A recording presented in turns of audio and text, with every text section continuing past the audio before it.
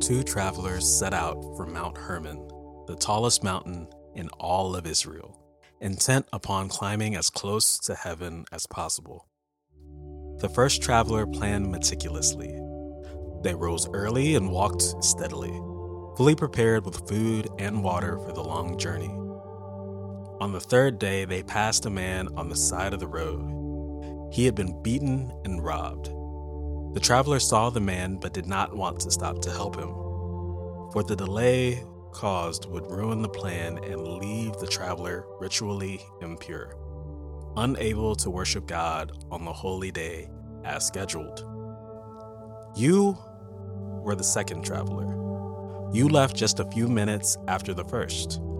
You saw the injured man and helped him. You led the man to someone with a steed, and you followed on foot as the man was taken to an inn with food and medicine. You stayed in the inn as well, washing your clothes and body, offering a temple sacrifice, and waiting 7 days to complete the ritual of purification. You praised God and prayed for healing and safe travels. You returned to the path and walked for 5 days when you yourself were beset by thieves and robbed. Eventually, someone gave you aid and you were taken to an inn.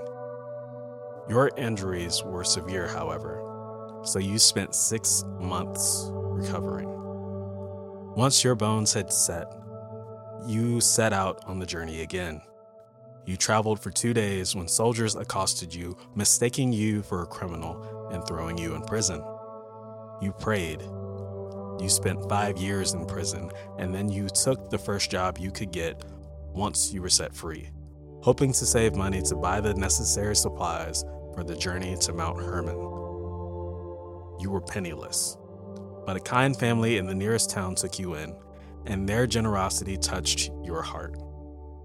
You lived with them, ate with them, and saved up just enough money to travel again, but the mother of the family fell ill. You gave her all the money you had to visit a physician far away, and you found yourself further away from the mountain than you'd ever been. You found work in this town as your hostess healed, and saved up enough money to bring them home again. Again, you worked and saved money. Again, hard times fell upon you or her neighbors.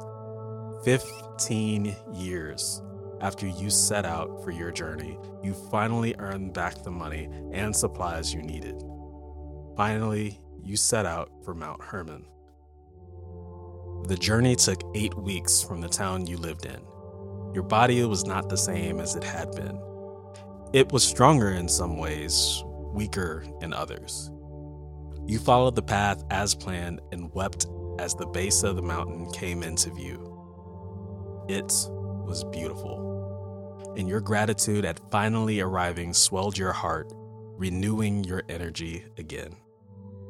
As you climbed the mountain, it began to rain. You knew the weather was dangerous, but you could not face another delay.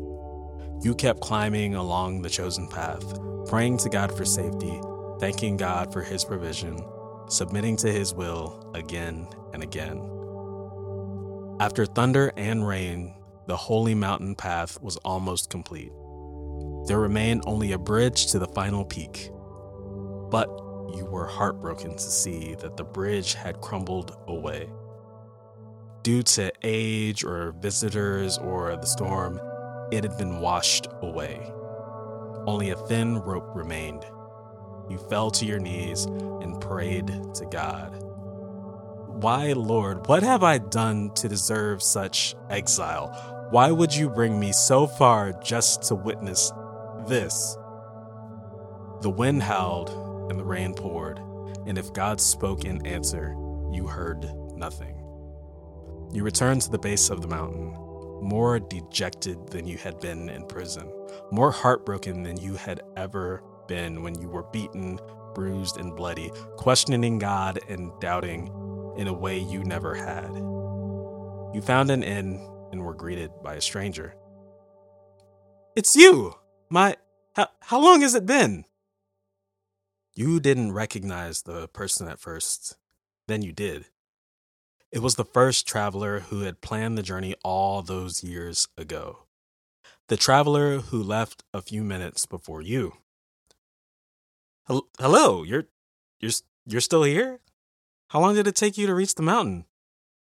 Oh, I followed the plan and without fail, without stopping for nothing. I made it here within a couple weeks. The bridge was out, unfortunately, so I couldn't reach the peak. I came to this village to convince the people we should fix the bridge. I got a job here.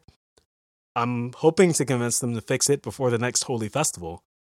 I'll finally visit through the proper path then.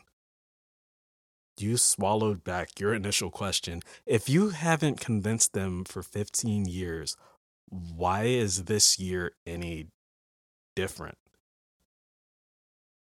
Proper path? Is there another one? Yes, the first traveler admitted, rubbing the back of their neck. But it's an ugly path, slow and rocky and not well marked. It would get you to the peak, but it would take so long, and it really is not what was planned. You smiled and bid your old friend goodbye. You asked the innkeeper for directions to the second path and climbed the mountain again. It was an ugly path. It was slow and rocky and challenging. At times, you had to crawl on hands and feet, but you saw flowers and animals you'd never seen. You watched sunrises and sunsets that made you cry for joy and gratitude. Cry repentance to God that you had ever questioned his love for you. And finally, you reached the peak of the mountain. It was beautiful. The land stretched as far as your eyes could see. There was no fog, no rain, nothing but sunlight and beauty and a soft breeze with a quiet voice. You felt too awake and able and alive to worry it might just be a dream. The voice whispered, "A pilgrim's journey is not from point A to point B. Growth and change are not steps on a staircase. They are spirals, ever growing, ever expanding, and ever repeating the lessons of an amateur." Lord, I thank you for all that you are. I thank you for my journey. This is not your final destination, pilgrim. There is another traveler on a pilgrimage of his own, convinced he is in exile. Will you find him and help him see that he too is a pilgrim? Lord, here I am. Send me again.